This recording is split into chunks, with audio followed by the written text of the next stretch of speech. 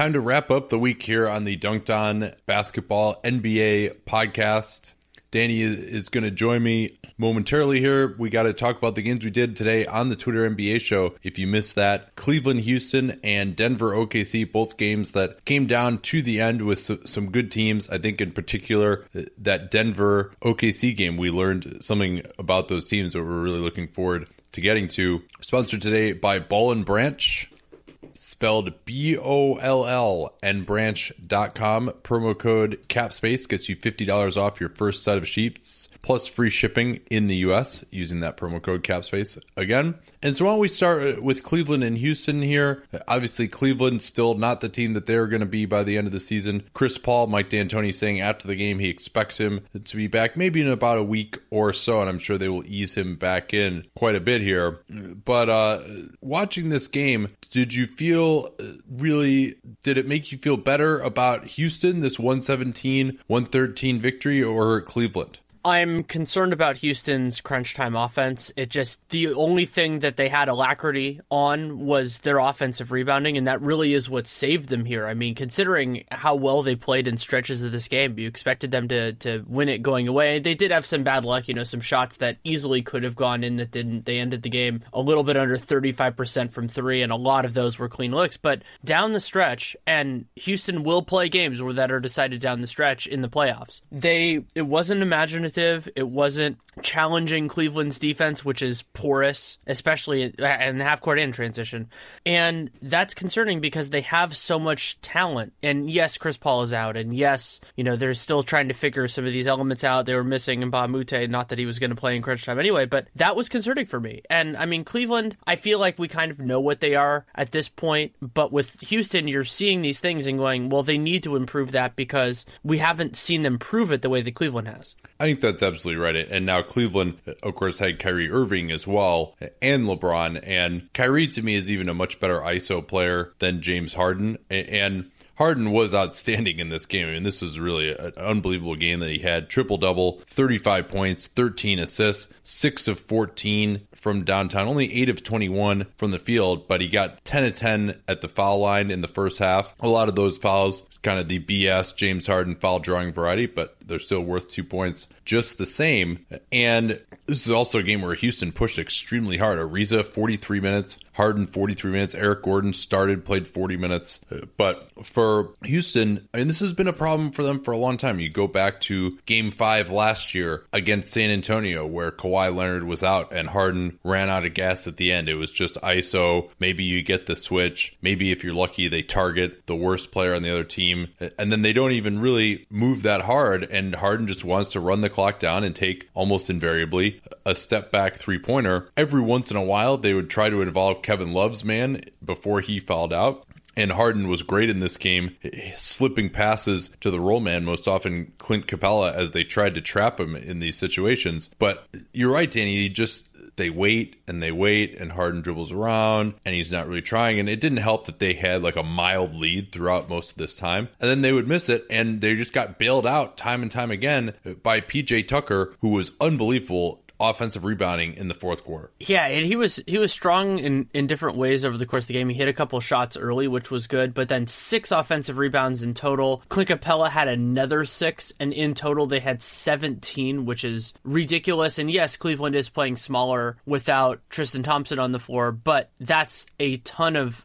defensive rebounds left on the table that they did. And then Houston, and to their credit, you don't want to kill Cleveland without praising Houston, because a lot of this was, especially at the end of this, remarkable effort by the Rockets players to get into those situations, and if they couldn't grab it, just hit it somewhere so one of their other teammates could get it.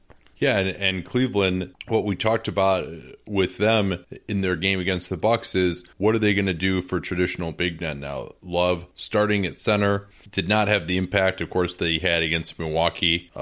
Was in foul trouble throughout, fouled out with about under 2 minutes remaining. Did shoot it well from three. LeBron was fantastic as well. And then Channing Frye played 7 minutes in the first half. And looks he's going to struggle. Really, any slow-footed big man against Houston, if you can't either switch the pick and roll or try to guard it, 2-on-2, you're going to be in trouble with all these 3-point shooters that Houston has. And so they went even with a lot of time with Jeff Green, of all players, playing at center. And Green, had probably, I don't want to say necessarily the game of his life, because I think he might even had like a 40-point game at one point in Boston. But certainly this game of the last 2 or 3 years, playing in large part at center, he had, I think, 20 points just in the first half. And as generated a impassioned response on the Twitter NBA show, yeah, Green's career high is 43. He kept on just going to his right hand, and Houston just had no interest in really stopping what he did well. But to his credit, he was doing it. Jeff Green was in those moments. He was also, active enough on the boards for a guy who was playing out of position at center for a lot of the time. Something else. Well, first of all, we should mention LeBron. It looked early on like this game was going to get out of hand, not only because the Rockets took a big lead, but because LeBron tweaked his ankle, looked in significant discomfort, checked himself out of the game, but then he ended up returning and still played 40 minutes because he's LeBron James and he's a cyborg. And the other just important story of this game was that Cleveland just got in foul trouble consistently. And in the third quarter, I think it was within 3 minutes or 4 minutes that Houston was in the bonus. It was, I think, within 5 in the fourth quarter. And that helped provide a foundation for Houston's offense, even when those threes that I felt were open and they were missing more of them than they normally would were not falling. What do you think of the fact that Harden played 43 minutes and the entire second half? Ariza played 43 minutes. D'Antoni basically playing only 7 guys here. Bobby Brown got 5 minutes. I believe those were the only 5 minutes that Harden was off the floor. Cleveland went right at him defensively with LeBron in small pick and rolls.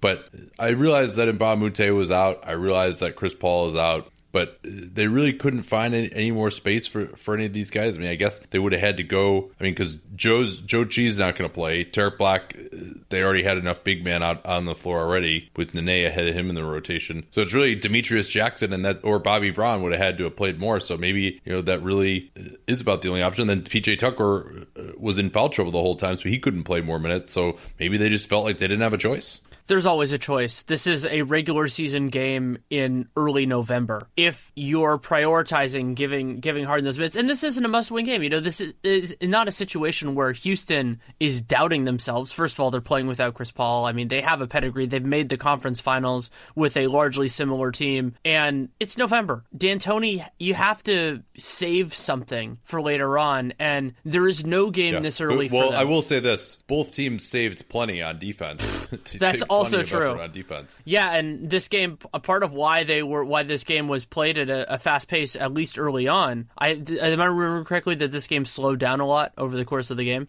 Yeah, it did, because Houston was running the clock down the entire time. But in the end, it was 55 possessions in the first half. Yeah, because neither team was really doing anything to stop it. There were also a lot of bad turnovers. I mean, early on, we couldn't stop talking about LeBron. He had 4 bad turnovers in the first quarter that really weren't there, and that's unusual for him. And because he does that sometimes, it's part and parcel to a guy who's a creative passer and an aggressive passer, but a lot of them were just not the usual type of LeBron passes, so that was notable. And I did walk away from this game satisfied, as I have been really this whole season, with Eric Gordon's confidence. And he's not a perfect defender, but he is more active. He was active today. We'll talk about that more in the second game. There were some real standouts there, and his just strength for his body, for his size and everything else, it makes him stout. There were a couple times when LeBron wanted to post him up. It's one of those, he's much smaller than me, and LeBron didn't gain that much ground other than one time where he got a pretty good boost in there, but it was more because he got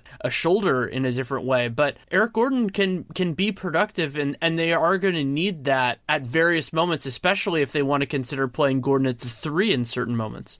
Yeah, I did like what we saw from Gordon. I mean, 40 minutes for him, that's got to be the most he's played in a non-overtime game in quite some time, actually starting this one, just because, again, they didn't really have anyone else. Overall, for Houston this game, we mentioned the offensive rebounding. They got 44% of available offensive rebounds. And for Cleveland, they just were not on the offensive glass at all. They only had 4 offensive rebounds in the whole game. So Kevin Love really a little bit overwhelmed. Jay Crowder, despite the fact that they're shorthanded, Derrick Rose didn't play in this one either.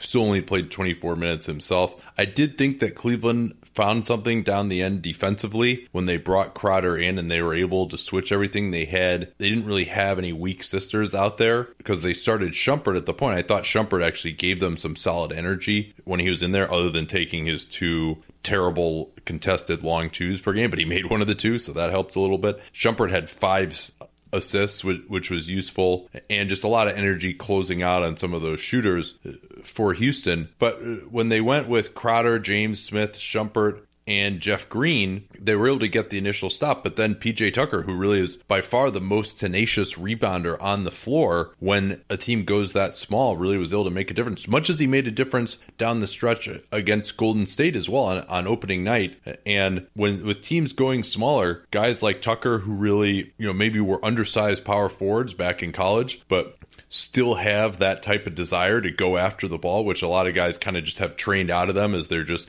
standing around the 3-point line and shooting or focusing on switching or playing a role and just, they're coached to get back on defense now.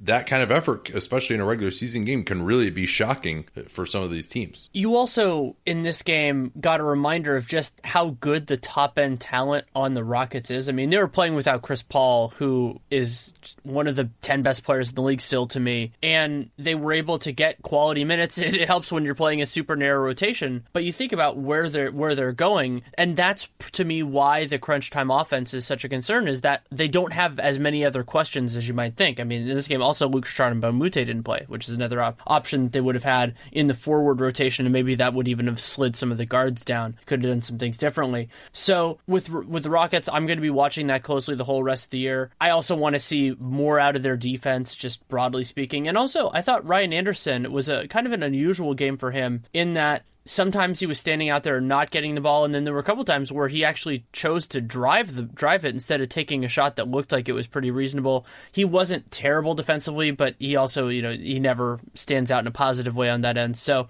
I think they're going to figure it out. I still am a believer in the Rockets. I believe that they have the second highest ceiling in the Western Conference, but the crunch time thing, because it is persistent, and we're going to talk about this with another team, it also, since it has existed over multiple coaches, that's something else that concerns me, because it's like key players, but different coaches, is that, okay, well, if it's still stagnant, maybe that's just the way it is. And the way it is with James Harden in particular. I don't know whether it's because he's tired at the end of the game, he just loves to be in control of everything, whatever it is. And also, I think a word on some of the defense that we talked about with Harden in this game. He had 5 steals, and that matters for sure. In the first quarter, I think he might have even had 4. So you don't want to discount that. I mean, and he doesn't take himself out of position necessarily by gambling that much, but he doesn't even try sometimes. And it's even gotten to the point where it's on the ball now. Unless he's in the post, maybe he'll try a little bit. But like J.R. Smith comes down, and J.R. is not like some awesome transition scorer who's just going to get you on your heels and blow by you with a Euro step or something, and comes down off the dribble on the left wing. Harden is there. He kind of gets into his stance, and then J.R. just straight line dribbles to his right hand, right to the middle of the floor, and Harden literally didn't even move his feet. He didn't even attempt to make one slide. And it really is just, and then anytime off the ball, a screen gets set for him. And maybe he'll be better once Paul comes back. Maybe Paul will hold him accountable. But we've been saying this about Harden, and then every once in a while, his defense is a little better. Yeah, okay, it's a little better, but it still is a huge liability, right? And anytime a screen is set on him, it's an auto switch. I mean, he's basically like, and Kyrie has tried harder this year, but he's like the shooting guard version of Kyrie at this point. And so they just get themselves in tough matchups, even on just like pretty middling screens that aren't making a ton of contact, involving relatively non-threatening players. And so Houston is just starting off defensively in a switch, in a bad matchup very early in possession so often, because Harden just simply is not even going to move a muscle to get through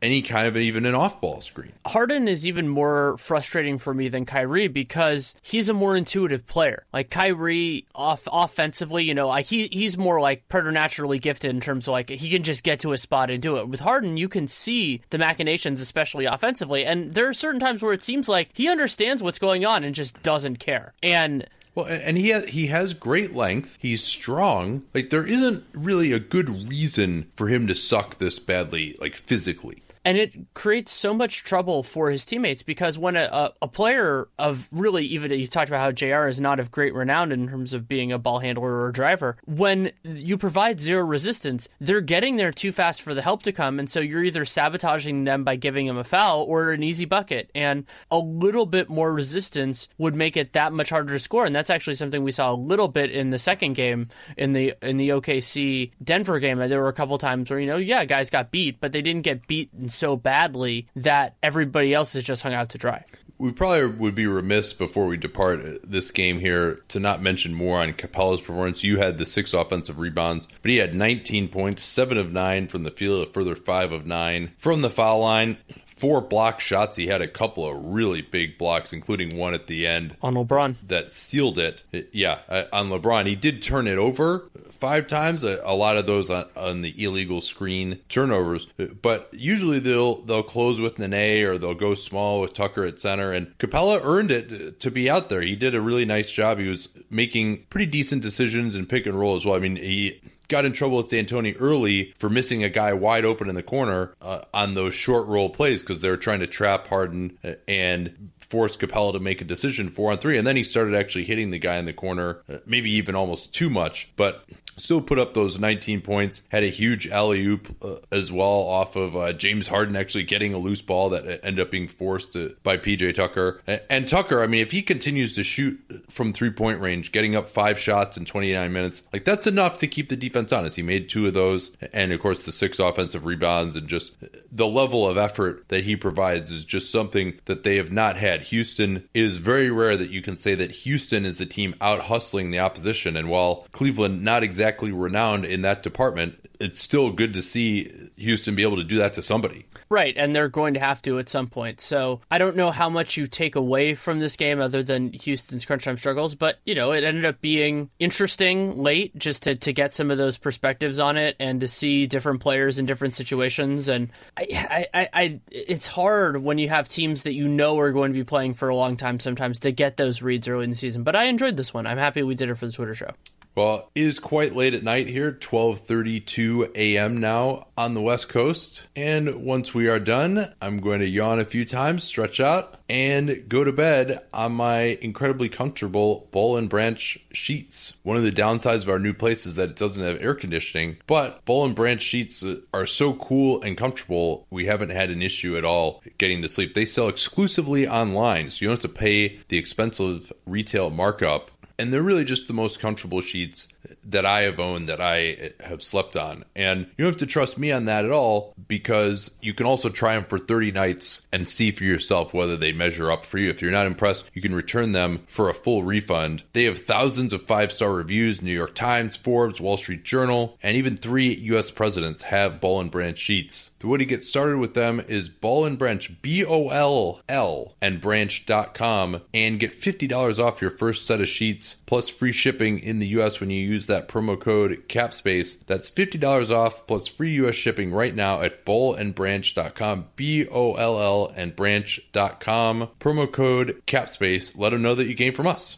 Why don't we do a quick news segment here before we do Denver and OKC. Not a ton that really sticks out. The Suns are apparently interested in Jahlil Okafor. Phoenix and Chicago previously have been reported as a logical destination for him. And maybe this is the start of a potential Greg Monroe to Philly trade. We'll see whether that could involve Amir Johnson, who of course can't be traded until December 15th. Or maybe it could be Jared Bayless, who now is ailing again with wrist issues, although I believe it's the opposite wrist from the one that sidelined him for nearly the entirety of last season. And Philly will have to throw something in probably to get off of Bayless's salary for next year, but because I don't think that Jahlil Okafor will be enough. Greg Monroe is probably worth more than Jahlil Okafor just as a player right now, but maybe that's something that can happen. If the Suns are interested in Okafor, getting back Monroe, I think, would be a nice coup for this Philly team to have Holmes and Monroe both available. Monroe can probably play over Holmes most of the time, and then you have Holmes and Monroe available for the games that Joel Embiid is going to miss. Hopefully, Embiid, he did return after tweaking his ankle tonight, but hopefully that means he'll be able to make it to Saturday's game against Golden State. What else we got here? Well, something I wanted to ask you was, would you consider Justin Anderson too big a piece to throw into that to make it happen? It doesn't really seem like he's a big part of the plan in Philly at this point. Third-year player, not really. He's just on the fringes of their rotation. I still think they actually could use him and that he should be getting a little bit more of a shot there with his athleticism. And you can never have too many of these guys in the wing, and maybe he figures it out eventually from a shooting perspective. But, if I had to throw in Justin Anderson, that could get me off at next year of Jared Bayless, who's making $9 million next year. And that's all I had to do. Yeah, I think I probably could be convinced there. I'm not sure that Anderson necessarily fits in with what Phoenix wants to do, just because they've got both Josh Jackson and TJ Warren already. So you might say that someone like Timothé Luau-Cabarrot might be someone that they would ask for instead there, or maybe a Furkan Korkmaz type of player. I think that would be more what Phoenix is looking for. But yeah, who knows? Maybe it hasn't been reported that Monroe might go to Philly. I think it's just a kind of a logical destination for him. And the other component of this that we should mention is that while Philly does have cap space at the moment, we expect that to at least largely be tied up in a Robert Covington renegotiation extension, and we're under a week away from the beginning of when that could happen, because it's 3 years from the November 15th, so that means November 15th is the first day that he can agree to that. We don't know if anything's done yet, but that's the time that they're saving space for. Ben McLemore in Memphis has been recalled from the D-League. You recall that he had that, what I believe was a Jones fracture in his foot, but looks to be nearing readiness. And I think Dave Yeager said at the start of the season he wasn't sure whether he was going to start Wayne Selden or Ben McLemore. Little did we know that Selden or McLemore, neither of them would have played by this point in the season. And Tyreek Evans is playing extremely well. They've been getting by with Andrew Harrison starting at shooting guard, which he and Jarrell Martin together. Amazing that Memphis has been able to be as good as they have been, because they're also missing JaMychal Green with that high ankle sprain right now. But if they could just get Harrison out of the rotation, and maybe even you can push James Ennis or Dylan Brooks to play a little bit more 4 as well. They can play Chandler Parsons at the 4. He's played well in a backup role. And to just kind of squeeze Harrison and Martin out of the rotation a little bit, just to get more solid NBA players in there, I think that would really help Memphis quite a bit. Yeah, definitely. And perimeter depth, especially swingman depth, is just valuable. You can use it in a lot of different ways, and they'll see that McLemore has different strengths and weaknesses, especially than a guy like Tyreek. So we'll see where that goes. On a little bit, I thought we were going to do the Chicago connection, starting with Jahlil Okafor, then going to Patrick Beverley, noted Chicago point guard, who is missing the last 2 games of their road trip due to a sore right knee. This is the third injury of a opening night starter for the Clippers, with Gallo dealing with the glute issue we talked about before, and Milos Teodosic with the plantar fascia. And so, the Clippers need to be healthy. They have good talent, but they need to be on there, and they've been sliding a little bit. So we'll see how they handle these 2 games. Yeah, and Austin Rivers suffered an ankle injury. He's questionable for Friday as well. And, the Clippers looked great at the beginning, and everyone was like, oh, man, these guys look so good. Like, if you thought they're going to be 500, look out. These guys, those statistical projections are that they're going to be really good. Well, now they have a lot of these guys who are prone to these nagging injuries, and Teodosic, we knew, kind of fell into that category as well. He doesn't really still have a timetable for returning either. Beverly, knee soreness, that's a surgically repaired knee a number of times now. And so really, if Rivers can't go, you're looking at Juwan Evans, Lou Williams, and Sindarius Thornwell as your only 3 healthy guards. Sam Decker might have to slide down to playing some shooting guard. Wes Johnson start at the 3, and they'll have plenty of bigs available, but it's going to be really hard to win games with that skeleton crew at the guard positions, and no one really who is a good passer to distribute the ball. It puts a lot of playmaking pressure on Blake Griffin, and then what do you do when he's out of the game? It becomes very difficult. They also have a challenging schedule, not necessarily in terms of opponents the whole rest of the little way, but in terms of travel. So they only have 1 home game between now and November 26th. and that is a game at home against the Sixers on Monday. Other than that, they have this trip right now where they're in kind of the Midwest and the South, and they're going to the full East Coast, Charlotte and New York and Atlanta and a few other teams later on. So yeah, if these things start to linger, those are games that you would expect the Clippers to win. But as you start to have more and more of a skeleton crew, when you drop those games, then it's harder to come back. Danny Ainge quelling some fears by noting that Al Horford's current concussion doesn't appear to be as bad as the one that sidelined him for 9 games last season. So that's good news for the Celtics, although concussion, certainly you never really know if someone's back until they're totally cleared the protocol. Kevin Durant missed Wednesday's game against Minnesota with a thigh contusion. He could have played, apparently. We're at a playoff game and expects to return against the Sixers on Saturday.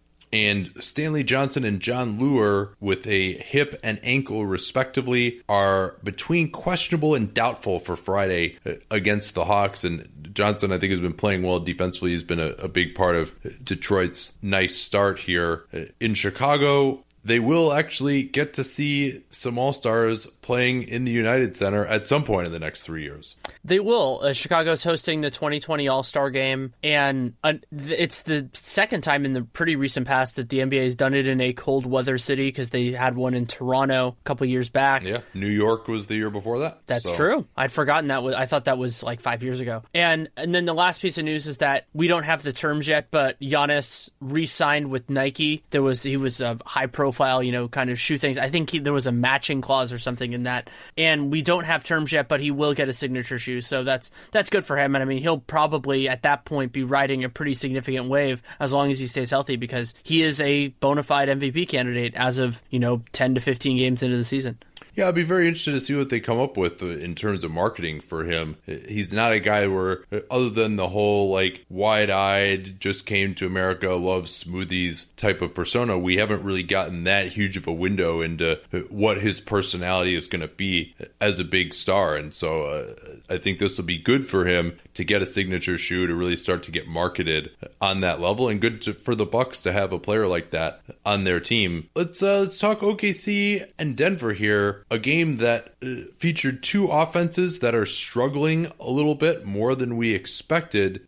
And I thought that OKC, again, really struggled. This was a slow game, 92 possessions. They put up only 1 point per possession. Denver, I thought their defense was solid in this one, but OKC continues to not get to the foul line at all, which is really surprising. That has hurt Russell Westbrook's efficiency in particular. And so my question to you, Dan, is a 102-92 Denver win as they pulled away late. I think it was actually tied at 92 at one point. What's wrong with OKC's offense? Just watching them as opposed to statistically. The same things that have been wrong with their offense at moments in other years, including Game 6 of the 2016 Western Conference Finals. They're just not doing enough. There isn't much ball movement. There isn't much player movement. And an amazing stat that Ben Golliver of Sports Illustrated had is that this entire season, the Thunder have 3 assisted baskets in crunch time. And they've played a lot of crunch time games. I mean, this one fell into that category. This was the 6th game they played. Yeah, and I believe they are 0-6 in those games. Is that correct? Yeah, I think it's now a negative 60 net rating in those games. So you think about how big a swing that is. They were 10 games over 500 last year in clutch situations, and now they're 6 games. They're 0-6. They're not 6 under 500. They're 0-6. Yeah, and they also have yet to defeat a Western Conference team as well. It's something that may not help if they get into a tiebreaker situation later. And some of the carnage for OKC. The interesting thing is they're getting up a lot of three-pointers. Again, 33 pointers again tonight, but just not getting the foul. And then they're breaking foul shots as well. Russell Westbrook is shooting like 60% from the foul line. He's always been an 80% free throw shooter. They're 7 of 14 overall. He was 0 for 3 tonight. Only had 13 points on 23 shooting possessions. That is horrendous. And only 5 assists as well, as OKC tallied 16 as a team. And Denver, this is, I thought that they did some nice things, but a lot of it was just straight up switching. And shockingly enough, like OKC, a team that has ostensibly all of these one-on-one athlete types, not able to break loose. I mean, Paul George also only 13 points. He was 0 for 2 from the foul line himself. I mean, when Westbrook, George, and Carmelo are combining for only 7 free throw attempts, you got real problems. remember that Melo was really hitting his threes in this game. Most of them were clean looks, and most of them were the catch-and-shoot variety. He's better on catch-and-shoots than pull-ups, but he was 6 of 10 from 3, and that was a life raft at certain moments for their offense. And I think the biggest takeaway for me, other than Oklahoma City's crunch time offensive struggles in this, was 2 really strong defensive performances. So one was Paul George. Paul George was just a monster in the half court in particular, just sticking with his guy, whether he had to go over screens, if he's in certain situations where he had to help or react or be between 2 guys.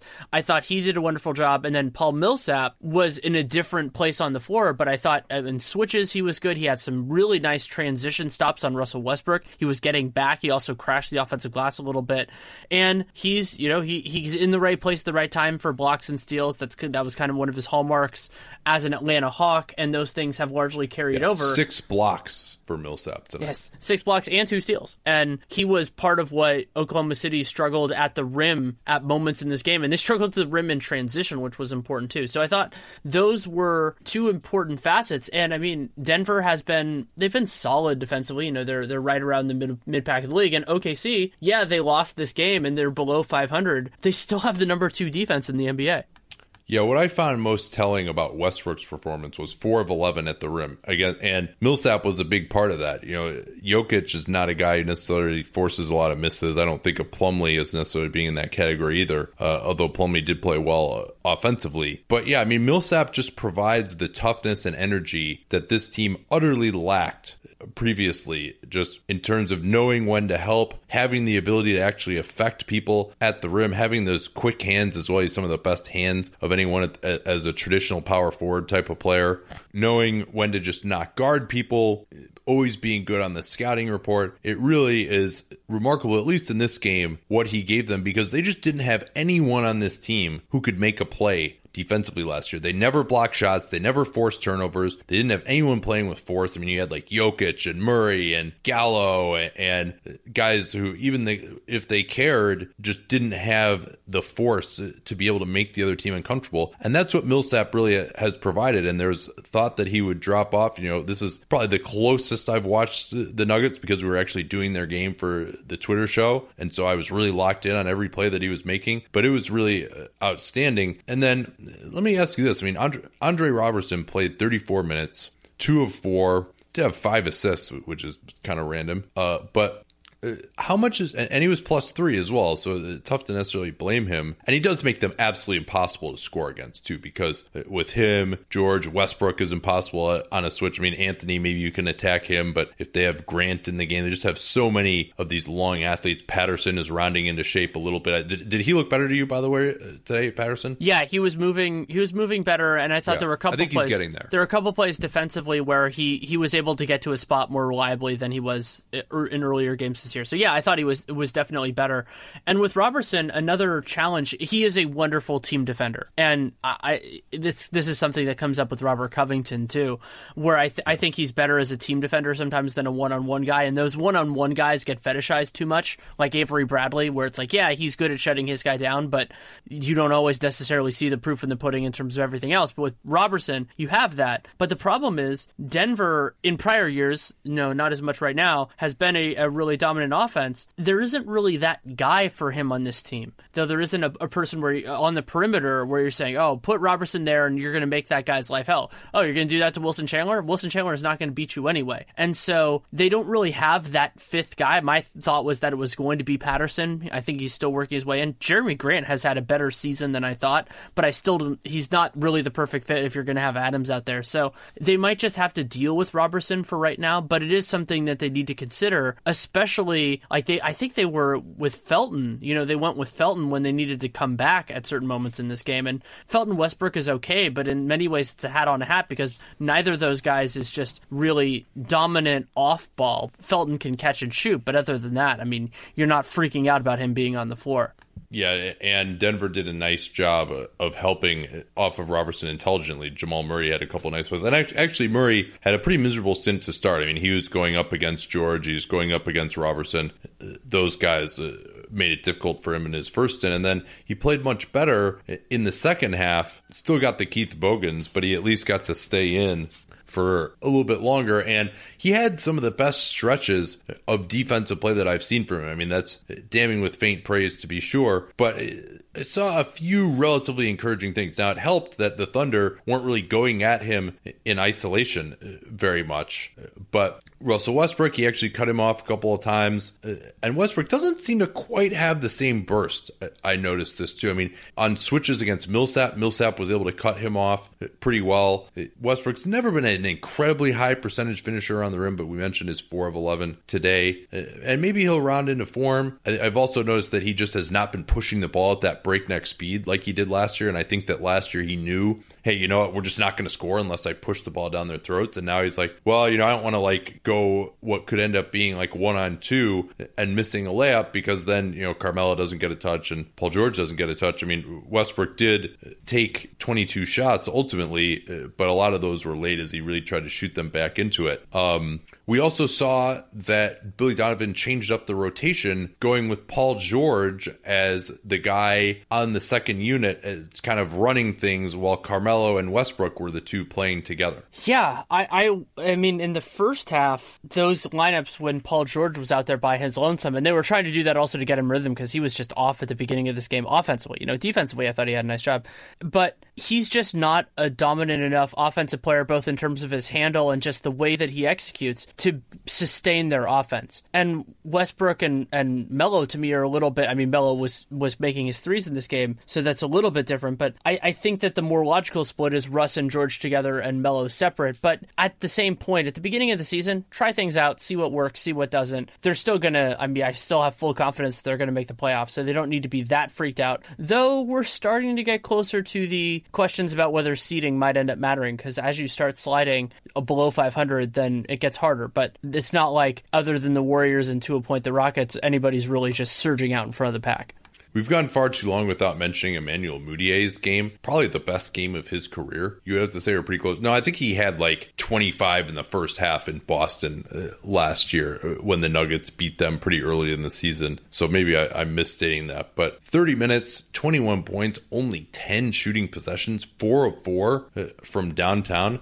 And he looks more comfortable taking that. He still kind of has that weird leg kick, still kind of shoots on the way down a little bit, but Mudiay is up to 47% from downtown. He's actually hitting his free throws as well, 77% there. And, you know, it's very early. When you're making your shots, it's easy to keep taking them. You know, I mean, that to me is one of the big things that separates, you know, so some of these guys who start off as non-shooters. Is like, are you still going to shoot after you miss a few in a row, or are you going to change up and start doing other things? Like Draymond Green, he's not going to keep shooting if he misses a couple, right? He'll feel guilty and try to get other guys involved, which is probably a smart move. But if you're a shooter and you're open, you're going to shoot it regardless of whether you've been missing or not. I don't know if Mudiay is there yet, but he at least has been making shots. I thought he had a few beautiful finishes around the rim. That's been something that has really held his career back. Also shooting under 50% at the rim his first 2 seasons. And then he at least, you know, we didn't see just the terrible screw-ups defensively from him either. You know, I'm not sure that he's some great shakes yet, but at least to not be, hey, we can do the whole game and not say, hey, here's all these mistakes for Mudiay. That's progress for him also. He's also very young. He is playing this entire almost season at age 21, and he has another year on the rookie scale contract. You know, it's higher because it was a high draft pick, but they're seeing signs from him, and it takes a while with point guards, and people lose patience with it. That's something we get all the time, like, oh, are you going to write off, you know, we've got some of that with Fultz, and it's like, you know, he's hurt and everything else, and the shooting motion is there, but it's like, you need to give these guys time. It's the old stalwart, you know, other than the best of the best, it takes a while, so be patient with it. And that's also, you know, why when you draft a guy, you can throw him into the fire. I'm totally fine with that in the right circumstance, but teams and their fan bases are wise to be patient with it, and other teams are wise to try to, you know, if a team is going to give up on a guy a little bit too early, give it a shot, because I mean, he's 21. Imagine if he had been involved in a trade already and he was starting to look like he was figuring out in the new place. Will Barton also played well. He really gave Denver something that they didn't have a ton of, which is the ability to beat switches.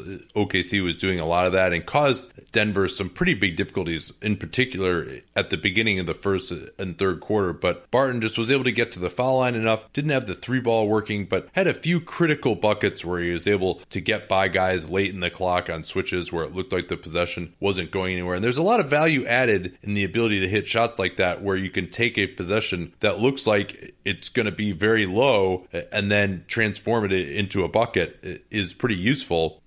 And then Jokic was in foul trouble, only played 11 minutes in the first half, got 3 fouls, but still I thought had 2 just absolutely delightful plays. One of them was he was posting up on Paul George on a switch, and the pass went to Jokic kind of away from his body, and he could feel George kind of reach around him and was about to steal it. And so Jokic, almost like he was trying to tap a rebound to himself, just tapped the pass to himself in the air, and then that just ended up getting a layup. Completely wrong-footed George on that. And then another play when he was fronted in the post, they threw up a lob to him and his left arm was kind of pinned against his body, so he just caught it one-handed and then came down and just laid it in. The left hand never touched the ball. It was just really, both of those are just beautiful, cheeky plays that he makes him one of your favorite players to watch. Even as Denver is figuring out their offense and has these rough moments, Jokic makes them must watch because he does things that nobody else at his size or really any other size would even think about doing. Sometimes that's passing. He makes those over the head passes and things like that. But also it's, plays like the touching the ball to himself and catching it one-handed. And I talked about this a little bit on the show, but it's like, it seems like he just interprets problems in a different way, and I don't know if that's his experience with the sport or something else, just the way he is as a person, but those players are just so engaging because they surprise you more than anybody else does. Yeah, he kind of looks like a water polo player out there in some ways with the way he moves the ball around as well. Well, we've been talking about a lot of stats, and if you like fantasy basketball, you love basketball stats, you can try what I think is the best app for fantasy basketball, Draft. It's daily fantasy basketball, but different because you play with snake drafts, and that gives you a much better chance of winning so that it doesn't really make it worthwhile for professionals to play. Usually in traditional salary cap leagues, they can enter hundreds of lineups, and those guys end up winning more of the money. It's much easier to win money as, I don't want to say you're a regular Joe, but I'm guessing you're probably not spending your entire life playing fantasy basketball. You want to just play and have a good time, watch some of the games on League Pass, root for your players. And that's what this snake drafting allows you to do. It only takes you a couple of minutes. You could join one whenever you want, play for cash, and they start at just $1, so it's a draft for everyone. So download the app anytime. You just search Draft in your app store, join a game in minutes. You can play from your computer at draft.com. And for a limited time only, all new players get a free entry into a draft when you make your first deposit using that familiar promo code CAPSPACE. Easy to remember, we talk about it all the time in the program. You can play a real money game for free using my promo code CAPSPACE. Let them know that you came from us on your first deposit. All right, so we wanted to do a little mini mailbag here with some questions we got on Periscope that I thought were fun, and we decided, hey, let's just save them for the podcast when we'll have a little bit more time to dig in. Where I wanted to start, though, is a reminder that many years ago on the eve of 2016 free agency, one Danny LaRue bet me that Dwight Howard would get at least $100 million in guaranteed money as a free agent. He signed, I believe, a 3-year, $65 million contract with the Hawks, has since been traded on that contract to the Charlotte Hornets. And so because Danny lost that, the loser had to do a film work punishment that he would then report on the podcast. And so we got some suggestions for finally doing this on the Twitter NBA show. And I think where I would like to go is I'm going to make Danny watch Rajon Rondo's spot up possessions and see just what this devastating outside shooter is able to do. And he can report back as to how awesome, how he's really improved his outside shooting. Yay. I guess you'll have to go back to last year because he hasn't played yet. No, I just have to do his spot ups from this year. Yeah, it was funny though, because there were some ideas that were scary to me. But the one that I kind of went back and forth on was about Hassan Whiteside post-ups, because it's like, well, you know how they're all going to end, so you don't have that kind of a mystery. But yeah, I mean, it was fun. People really did get engaged with it, and Rondo. I mean, there were a couple other options. I mean, I'm watching Rondo's defense from last year. I don't know if you could do like Dwayne Wade's. I would actually like. It would be fun if somebody just did a camera on Dwayne Wade when the Cavs are in transition defense, just so we could just watch to see if he's like having a nice snack or something like that. Because oh man, maybe I should have you watch like someone's like defensive pick and roll possessions. That might actually be even better. Oh no, I shouldn't have kept talking. That was my mistake. That was my mistake. I should have just taken it. But let's move on to. All right. So it's up to you. You can. I'll let you choose. You can do Rondo spot ups or Rondo pick and roll defense from last year. I'll look and see if that's something that's easily doable with synergy, and I'll announce my decision during. Don't worry. I will. I would be happy to. No, I will. Maybe we can even watch it together. Maybe we can even video you watching it with that. us. That could be the like that could be like the subscriber bonus for this month or next month or something. Oh, I can't. Oh wait. no! How do I keep making this worse? I just can't stop fucking talking. Well, yeah, it's funny. You just can't stop yourself from talking. Yeah. Sometimes it pays off. All right, so let's do some real questions here. This is from B. Vaselik. Who is the best player in the NBA at post-ups? And there's an interesting construct to this question of just what that even means to be the best player in the NBA as post-ups. Are we counting passing?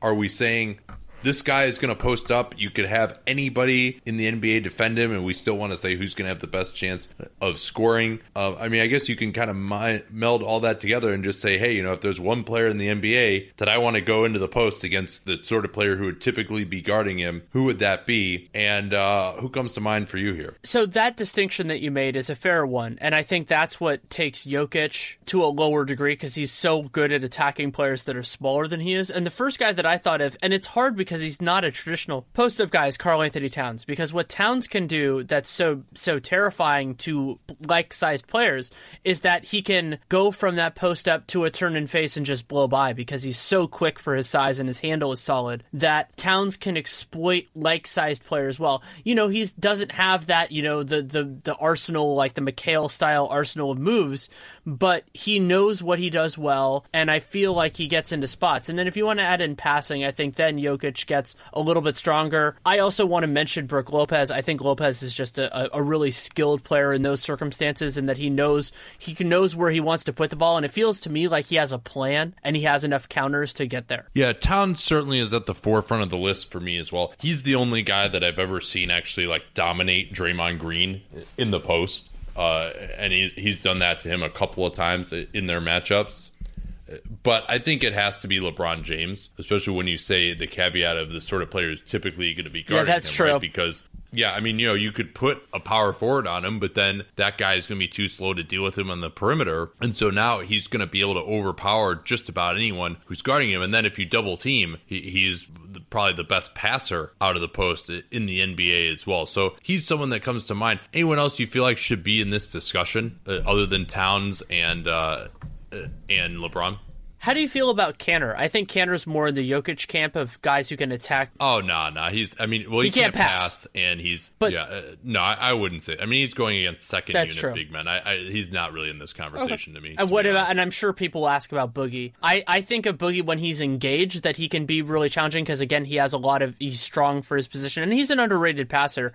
But I just don't think he's consistent enough to be in this conversation. Yeah, I think that's right. And he wants to just kind of face and drive from the perimeter these days too. I mean, I also like the guys who like make it difficult on you, not only just by like a static post up, but also really like will duck in and make your life kind of miserable there. And Cleveland has done a nice job. They did it in this game too. They run a lot of sets where they have a small guy who can shoot back screen LeBron, and then if he doesn't get the alley-oop, he's got the advantage and they can throw it right down to him, and he's going to get a foul on a lot of those plays. So yeah, I think LeBron would probably be it for me. I think Kawhi Leonard actually is someone who is very, very difficult to deal with in the post for a lot of guys. He's able to get his shoulder into guys, create space, and score. And, obviously the line between an ISO and a post-up is blurred a lot these days. But I think if you're really receiving the ball within maybe like 17, 16 feet from the basket and turning and facing with a live dribble, that's like pretty close to a post up to me. That's kind of the same thing, I would think. So, it used to be Al Jefferson used to be in that conversation. He's a little bit over the hill now. And I think a guy who could be stopped by good defense. So, yeah, LeBron is my answer. I think he and Karl Towns are the two, though, that are really a step beyond just about anyone else. I would love to see Joel Embiid get better here. One of the big things he has to do is just turn the ball over a lot less. But he, at this point, is a lot more comfortable turning and facing. And so as he develops, gets more comfortable, he can work his way into this, but he absolutely is not there yet. Okay, the next question that we wanted to talk about, which I thought was interesting, is who is the most underrated starter in the NBA? And yeah, these are kind of hard because underrated, but if you just think about maybe someone that you think is a quality player who starts on a good team that just doesn't really get mentioned enough as someone who deserves credit for what the team is doing. It's also hard because our pool of people is very different, not only like you and our basketball friends, but also the people who listen to this podcast are also different from the general, let's say TV studio talking heads or something like that. And so the first guy that I thought of, and I think he deserves at least mention in this, is Robert Covington, because what Covington brings is he's a very talented team defender. He's good one-on-one too. He is just nailing all of his open shots this year, but he's had those moments. He's been inconsistent with Philly, and he fills an archetype that is exceedingly valuable and exceedingly rare. And so I love guys that can do that, and I think you could plug and play him on an absurdly large number of teams and he could provide value. Basically, and especially when you think about the guys like you say, wouldn't want to play him next to a certain type of three. Well, a lot of those guys are fours now. Like, you could play him next to Giannis, it would work. You could play him next to LeBron, it would work.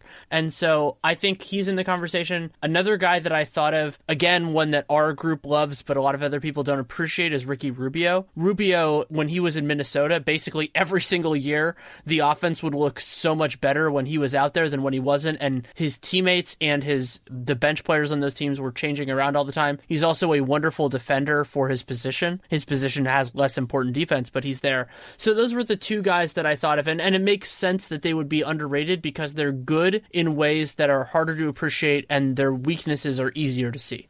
Yeah, a few others that come to mind as being part of, I think Covington might be the answer to this. And I'm thinking of guys who, have not made an all-star team, guys who have not made like an all-defense team necessarily, just don't really get fawned over. So Middleton is one of those guys. I think Josh Richardson could become one of those guys. He's got to get a little bit better offensively, but he's definitely there from a defensive standpoint. James Ennis is someone actually who I think is. Yeah, that's a good call. I like James Ennis a lot. Starter in Memphis.